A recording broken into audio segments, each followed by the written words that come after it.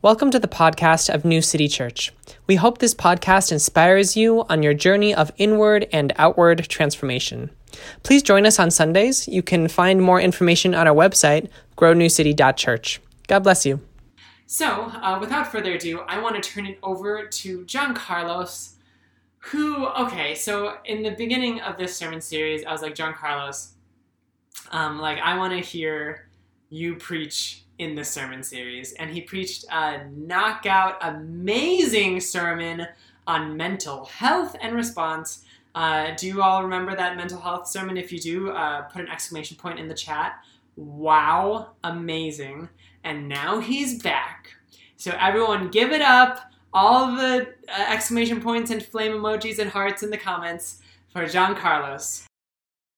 Today we are continuing our series titled, Did Jesus Police? And we've been having this ongoing conversation, a non-naive Christian analysis of defunding the police. And today we're looking at something really specific, something that for me is not theoretical. It has flesh and blood. Something for me is not an idea. It has names and faces. Today we're looking at immigration, ICE, and Jesus. And as we get started on this topic, I want to be really honest with you. As I look at the scriptures, as we will look at the scriptures today, we're going to find out that Jesus is not neutral about the stranger. Yeah. We're going to discover today that Jesus is not apolitical when it comes to the immigrant. Yeah. We're going to find out today that Jesus is not in the middle between the empire and the stranger. Our God is taken aside. And as we are going to discover today, Jesus is on the side of the stranger. Yeah. And so ultimately the question before us will not be simply, what does God think about the stranger? We're going to look at that. Ultimately the question before us is, how will we treat the stranger? Not only as individuals, but as a community, and not only as a community, but as a country. Yeah. God is on the side of the stranger, which begs the question, what side are we on? Yeah. And so as we get started and looking into this message, I want to share a little bit about my story. Because the first question I want to ask is, what is it like to be a stranger? What is it like to be a stranger in our country today? Yeah. So I am from Puerto Rico. Yo soy puertorriqueño. I'm proud Puerto Rican. And I lived in Puerto Rico. I was born in Puerto Rico. And at the age of 6, my parents told me we were moving to the United States, which was scary and exciting. I mean, I'd heard of the United States. I'd heard of New York. I've heard of Miami. I heard of Orlando. That's where Disney World is. I'd heard of the U.S. And so I remember, I don't know if you've ever had this with your family where you find out that you're moving before you find out where you're moving. And I remember asking, where are we moving? And my parents told me, we're moving to a place called Iowa. And I had no idea what Iowa was going to be like. I had no idea that Iowa didn't have any beaches. I had no idea that Iowa was super cold. And I remember our family, I hope we get to show a picture here of my family when we arrived at the Des Moines airport on October 27th of the year 2000. This year we're going to be celebrating 20 years in the United States. And yep, that's me, my older brother and my mom and my dad. And I remember coming here. I mean, we were really scared, right? Because we were flying into Des Moines, and the closest word in Spanish to Des Moines is demonio, which literally means demon. It means demon. So why did you name a town after demons? We can email Iowa about that later. And I remember we arrived and we moved into Ames, which was a college town. And we started this new life. We started this new adventure, not knowing how it would impact us, not knowing how it would shape us. And I remember leaving all my family, all my friends, going to school. What is it like to be a stranger? Yeah, and I remember going to school, and I'll be honest with you, just really struggling. I remember the first 2 years were so hard, I actually was held back a grade. And now while I was still the same age as the people after that process, I remember just the shame of not getting it, of having difficulty understanding the language, having difficulty understanding the culture, not knowing how to do assignments, not knowing how to adapt. Yeah, I remember struggling in school. I remember my parents figuring out what their jobs looked like. I remember in Puerto Rico, they were professionals, right? Right? My mom was a nurse with years of experience. My dad was an accountant, right? And when they got here, they were no longer professionals, right? Because when you go to a different country, they have different certifications and rules and tests you have to take and things you have to do and qualifications you have to meet before you can be a professional. So my mom went from being a nurse and taking care of patients to cleaning hotel rooms. And my dad went from being an accountant and having something to bring in, and he started out cleaning and setting up chairs and tables for an event center. And I remember our family and not having, we went from having a home to being in a townhouse with no furniture, with like foldable chairs, and we discovered what it was like to be a stranger. Yeah. Do you know what it's like to be a stranger? Right? I remember when we got here, figuring out what to do with my name, right? That when you come into a new country, right, no one could pronounce my name. My name is Jean Carlos Diaz Ramos, and then people would be like, "Why is your name Jean? That's a girl's name, and why do you have two names? Can I just call you Carlos?" I would get all this, like, imagine being 7, right, and trying to figure out. And we come into a new place and we have to negotiate our identity once again. We have to negotiate our names again. We have to figure out what we'll give up so we can function and fit in. And then years later realize what was never worth sacrificing. Yeah, what does it feel like to be a stranger in our country? And I remember going through these experiences, and I remember living in a neighborhood not surrounded by white people, but actually surrounded by the international students and their families. And so I had this experience where I had friends from everywhere in the world, West Africa, South America, East Asia, right? I had friends that were Mongolian, South Korean, Argentinian, right? Mexican, Brazilian, Egyptian. I had friends from everywhere. And I met other strangers, and I met their families, and I ate in their homes, and I played with them in the playground and in our neighborhood, and I learned not only what it meant to be a stranger from my experience, but I learned what it meant to be a stranger from their experience. Yeah. What is it like to be a stranger in our country? Yeah. And over time, I would get to meet more strangers. I would get to meet more immigrants. I would get to meet people whose lives and stories intersected mine, and I got to see their journey. Yeah. But as I walked on this journey and I met more people, I started to recognize that my story was not everyone else's story. That actually there was a group of immigrants that had a journey that was much, much more difficult than mine. And I had the blessing and the privilege of knowing undocumented immigrants. And I realized, like sometimes we all realize, that something that I thought was normal was actually a privilege. That something I thought was ordinary and that everyone had was actually something that I had, that a large number of people didn't. I realized that my U.S. citizenship was a privilege. Yeah. Just a quick history lesson. Thanks to colonialism. Yeah, colonialism. Put some comments down if you love colonial. Just kidding. So thanks to colonialism, Puerto Rico is like property of like the United States, and so being born there, I was a U.S. citizen, and I would encounter people who weren't U.S. citizens. Actually, I would encounter people that not only had issues and struggles with visas, but would give anything to be a U.S. citizen. I if I could put into words, there are things that didn't mean anything to me that would mean everything to them. If I could put into words how meaningful, how significant it would be for some in our community to just have a social security number, all right? If I could put that into words, but I can't, right?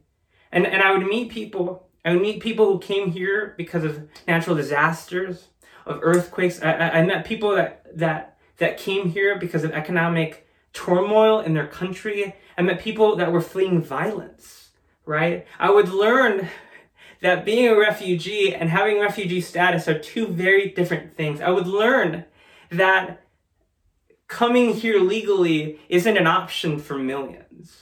Yeah, I would learn about visa programs and people that came here legally that live in constant fear of their visa expiring and not being renewed. And I would meet people and I would have something happen in my heart where it went from being a theory to being a person. It went from being an idea or a policy and it having a name, right? I would encounter people, right? And do life with people. Sometimes it was friends. Sometimes it was people at church. Sometimes it was people on dates, right? Sometimes it was people that were so close to me, right? Who were so affected by this, who as I learned their story, had to live in fear. Fear of their own city, fear of their own community, fear of their own government, fear of the police, fear of ICE. And I realized that my experience wasn't theirs. And that actually they were treated much differently than I was.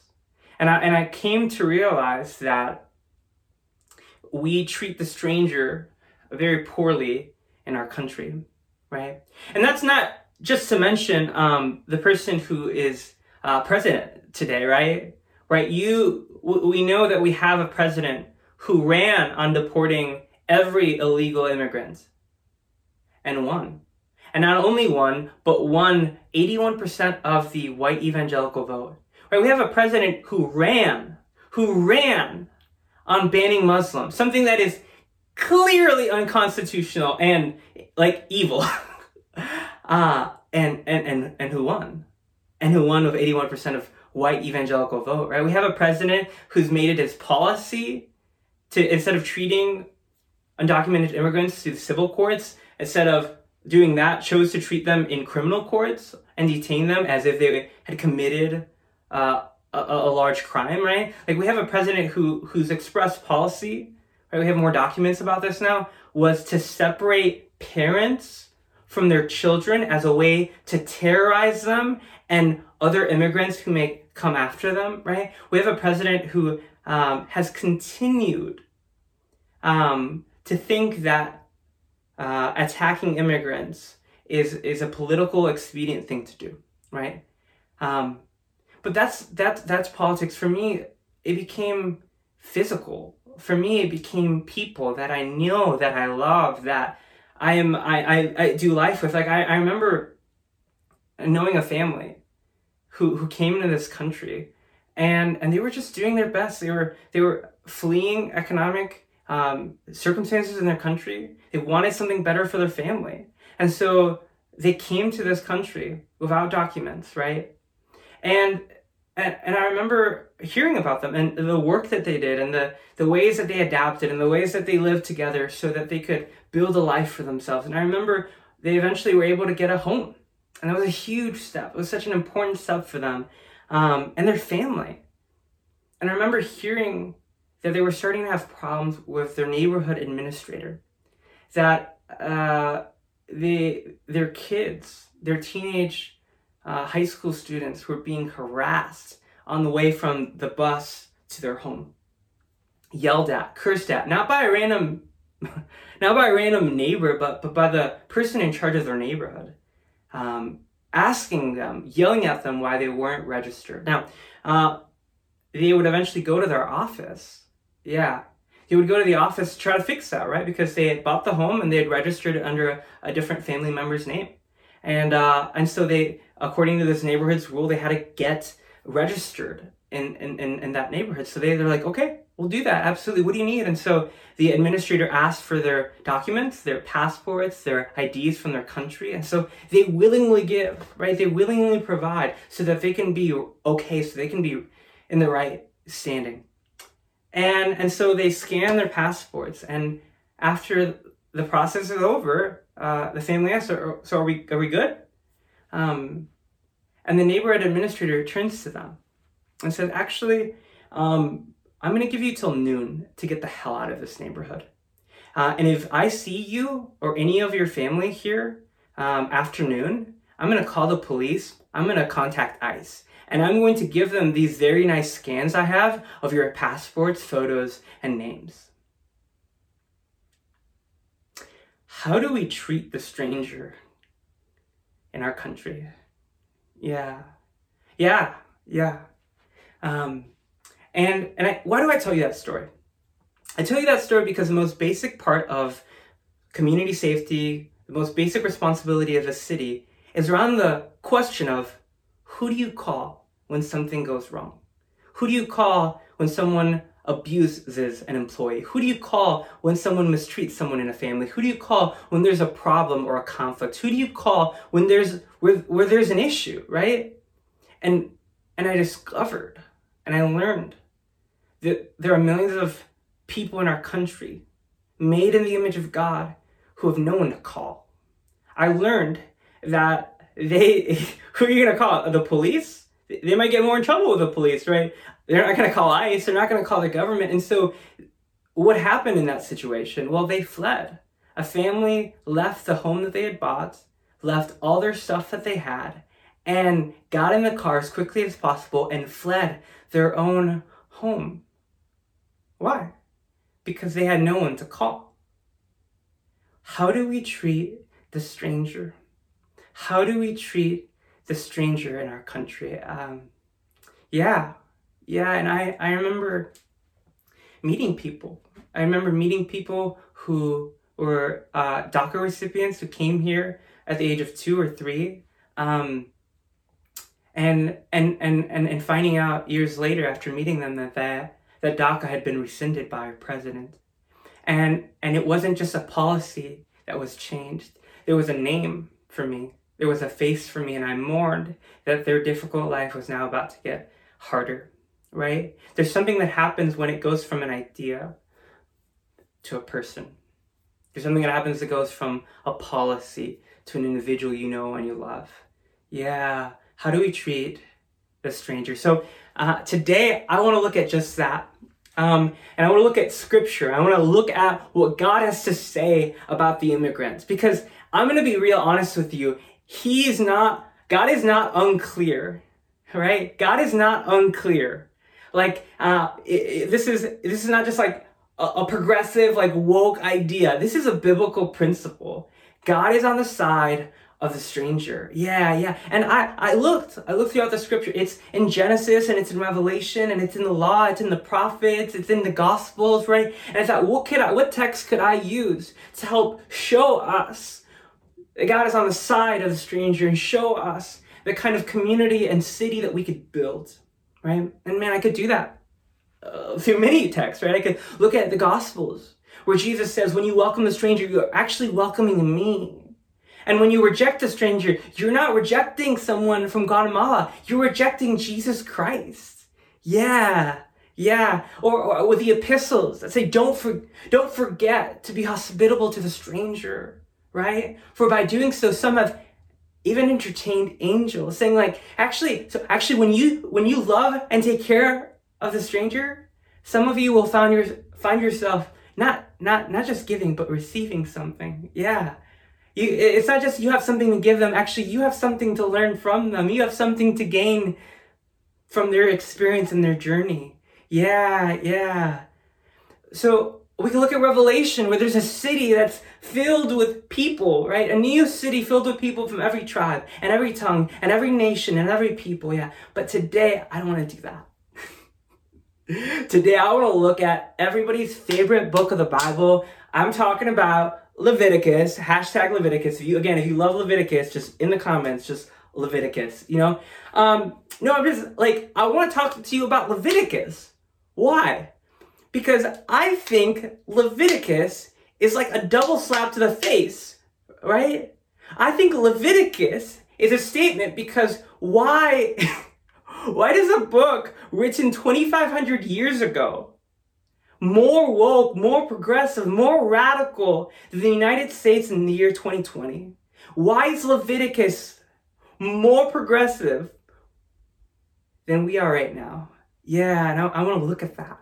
I want to look at that. Now, just a quick pro tip on using the Bible. So there's a New Testament and there's the Old Testament. Now, they're not the same, right? Like, we find out that the Old Testament is described as a shadow of something greater, right? A shadow of something greater. It points to something greater. It's good, right? We can still see some of God in the Old Testament for sure, but it's incomplete. It's a shadow, right? You can see some of the shapes. It's a little fuzzy, but it's ultimately pointing to something greater because the law is actually a shadow to something greater. And that greater thing, the flesh and blood thing it's pointing to, is Jesus. So if we want to know what love looks like, if we want to know what God looks like, we look at Jesus. But the Old Testament is still a shadow. So again, we're going to be looking at a chapter, right, that has some really amazing thoughts about this. And yet, there are some things in the Old Testament we no longer do, right? Most of Leviticus is about like ceremonies and animal sacrifices, and we don't do that anymore. It's not that we don't do it because we're cherry picking. We don't do that because we have a theology that understands that these laws are pointing to something greater, Jesus, right? But I still want to look at that text. So today we're in Leviticus 19, and I really want to just focus in on verse 33 and 34. All right, and verse 33 starts out by saying this: do not mistreat or oppress the stranger among you. Yeah, right? But rather treat the stranger as you would treat the native born. Some translations say, as you would treat your own citizens. Yeah. And then it goes further and says, love the stranger as yourself. And then it gives us the reason. Yeah. It gives us the reason. And what I find fascinating is that most of the rules in the book of Leviticus end with just a statement, I am the Lord your God. Do you want to know the reason? Because I told you. Because I'm God. And this one definitely has that, right? Like you're going to find it, but it also, God gives us a reason, which I think is going to center our time together. For you were strangers in Egypt. Yeah, for you were strangers in Egypt. And so what is God saying about how we treat the stranger? What is God saying about how we treat the immigrant? I really think that I like to think about this as 3 levels and a reason, right? 3 levels and a reason. So the first level, right? Don't mistreat, don't oppress the stranger, right? Level 1, the good old do no harm, right? But then it goes to level 2, right? Which we're not doing, right? Our country's immigration system is not doing this. Treat the stranger as you would treat one of your own citizens. Treat the stranger as you would treat someone that's native born, right? What is he saying? Hey, I want you to treat that undocumented immigrant from Ecuador the way you treat that white girl from Edina. I want you to treat, hear me out here. I want you to treat that teenage son from Mexico like you treat that teenage son from Maple Grove, right? I want you to treat them the same. So the next level is not, don't just harm them, but treat them the same, right? And that's level 2. And then we go into level 3, which is, and love them as yourself, right? This is a comprehensive look at how we should treat the stranger. Because God has always been on the side of the stranger. But what's beautiful about this passage is that it gives us a reason. For you were strangers in Egypt. And what's interesting about the book of Leviticus is that it was written over actually a course of 200 years. So, yes, there was a portion of people that would have read this book that had been in Egypt, that knew what slavery was like, that knew what oppression was like, that knew what pain and mistreatment for hundreds of years was like. Yeah, there was a number of people who knew Egypt, who were in Egypt and had that experience. But the majority of people who would read this book, both in the writing of it and in the use of it in Israel, would be people who had never been to Egypt. Which then begs the question, if the majority of people who would hear this aren't affected by it, why would God say it? Yeah, because there's actually a collective memory that the Jewish people had, right? Right? What happened to Egypt may not have been their story individually, but was still their story, right? What happened in Egypt might not have been their unique experience, but were their unique experience, this collective memory that we have. And then we've rejected that as Americans, right? Right? We reject history as Americans, right? We have all these people who think they're self-made people, but wouldn't be where they are without the family that they had, the cars and houses and land and money and education that was given to them, that they were born into, right? That have no memory, no recollection, that think that the story begins when they were born and ends when they die. No, the story is bigger, right? Even though the Jewish people had not all been in Egypt, they were strangers in Egypt. They could connect to the story as well.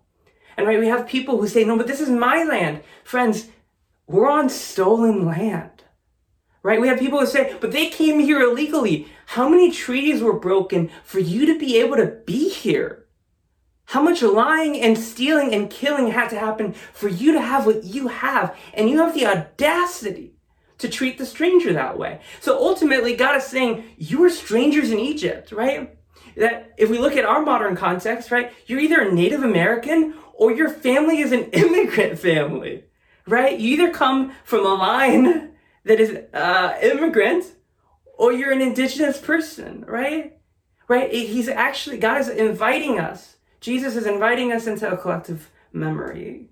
Yeah, there are no self-made people. There are only handmade people made by the hands of God. And they're all worthy of love and they're all worthy of welcome. Yeah, God is on the side of the stranger. But I also think it's not just a collective memory that we're being invited into. We're actually being invited into a personal, radical empathy, right? For you are strangers in Egypt. What's your Egypt, friend? What's your Egypt? What's your place of marginalization? What's that identity that was marginalized and mistreated? What's that season, that moment, that experience that we have? That grounds us so that we can love the stranger as ourselves, right? What's that experience? Because yes, you're right. Some of us know what immigration is like, know what the immigration system is like, know what dealing with visas is like. Yeah, some of us have that unique experience. But all of us may have an experience of marginalization. And it's when we tap into that we realize how we can love the stranger. And the spiritual principle here is really, really important because the inverse of this scares me, right? The inverse of this reality is that the farther we get away from Egypt, the more likely we are to recreate Egypt in the lives of others. The farther we get away from the point of our marginalization, the easier somehow it becomes to marginalize others. And I feel that, right? Like I feel that. I remember having the worst year of my life a couple years ago. Everything fell apart. I had to drop out of school. I didn't have a job. I didn't have a car. And I had my parents driving me to work and pick me up from work, and I didn't have a car. And one day, after a long time of that, I got to buy a car, and it was a cheap car. It was an old car. It was a beat up car, and I beat it up myself. I didn't know how to be a good car owner, and I remember having this crappy car where the windshield wipers didn't work. Right? I remember having that experience. But then years later, when I had a nice car, right, I could be driving around and I could see someone with the same car I had. And there's a part of me that says, man, why don't they have a nicer car? Why don't they fix that thing? Why don't they fix that accident they had on their car? Man, I mean, I don't get it. Friends, the farther we get away from Egypt, the easier it is to create Egypt for others. The farther we get away from our point of marginalization, the easier it is to marginalize others. And man, I've heard it, right? I've heard Latino people speak bad about other immigrants, right? I've heard Hmong people speak bad about other immigrants. I've heard many communities that were marginalized as strangers tell other communities that are new, that just got here, that they need to get their act together. They need to figure it out because we figured it out, right? No, friends. It is our strangeness in Egypt that prepares us to love the stranger again. It's that empathy, it's that memory, it's that humility that helps us love the stranger as well. Yeah, what's your Egypt? And how can you use that to have the eyes to see people with the same love God sees them with? Yeah. So if we think about this, how can we imagine a better city? How can we imagine a better world? How can we imagine a different relationship with the police and ICE? Well, first, would kindly submit to you, let's abolish ICE, okay? Let's get rid of it. Like, I think people, when they hear about getting rid of a department of the government, they're like, oh no, but it's always been with us. Friends, can I just be honest with you? ICE was started in the year 2003, okay? I don't even listen to music from the year 2003. I'm older than ICE is. And I think I'm pretty cool, but I'm not essential to our country. And we have to stop. We have to stop using deportation as a solution to anything, right? We don't do that to any of our citizens, right? Like, if you don't pay your state taxes, yep, you broke a rule, you broke a law. You might be fined, right? Like, if you miss out on your state taxes, you need to do something about that, right?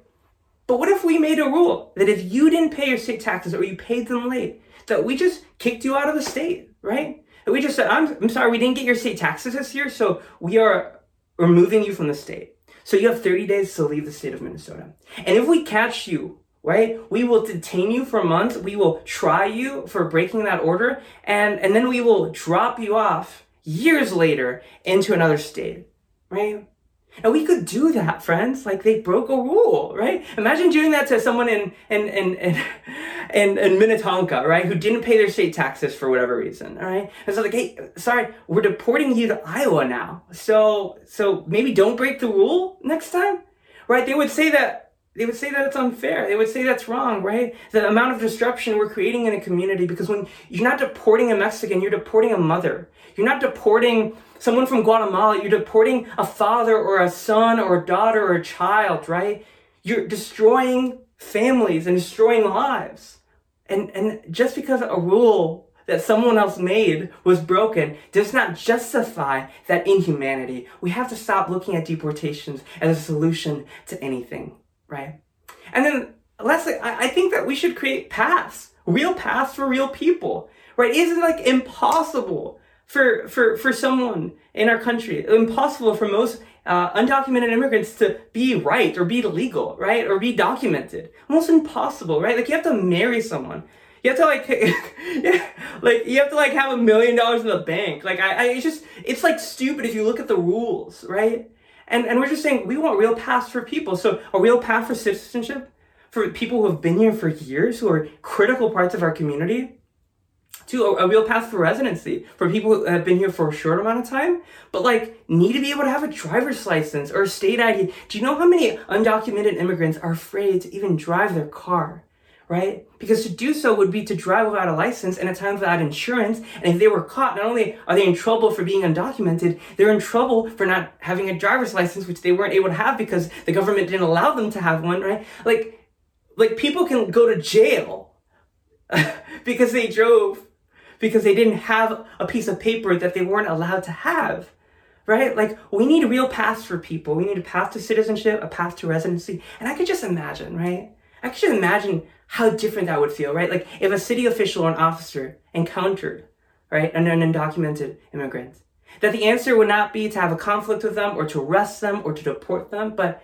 to give them a pamphlet in Spanish and say, welcome to Minnesota, and to direct them to maybe the Anoka County Government Center or the Hennepin County Government Center and say, hey, if you want an ID or a driver's license, that's how you do that. And if you want a path to residency, we'd love to tell you a little bit about that. And for people to, I just love some classes in their language, right? Some classes in Spanish about our city and what departments and services and programs they need to know about that are relevant to them, right? A class on their rights so that their workplace or their school or their neighborhood can't abuse them, right? A class on their responsibilities so they know what's being expected of them when they're here, right? Some of the stuff that happens wrong is when someone goes to a different state or a different country and has no idea they're supposed to do something that no one ever told them they had to do. And lastly, I would love, the last class to be an opportunity for them to meet other immigrants and other strangers just like them, because we realize that stronger relationships lead to stronger communities and increase the likelihood that they're going to be successful and thrive here in our city. And then I'd love for a party, like a state paid for party, right? We get some food from Global Market, right? We celebrate that people are now residents of our city and our state, and we welcome them because we are lucky to have them. You see, friends, we could welcome people a lot differently. we could love people a lot differently than we are right now. And newsflash, it'd probably be cheaper. Like taking one person, detaining them for months, like going through the court system and deporting them is expensive, and it's cruel, and it's evil, and God is against it.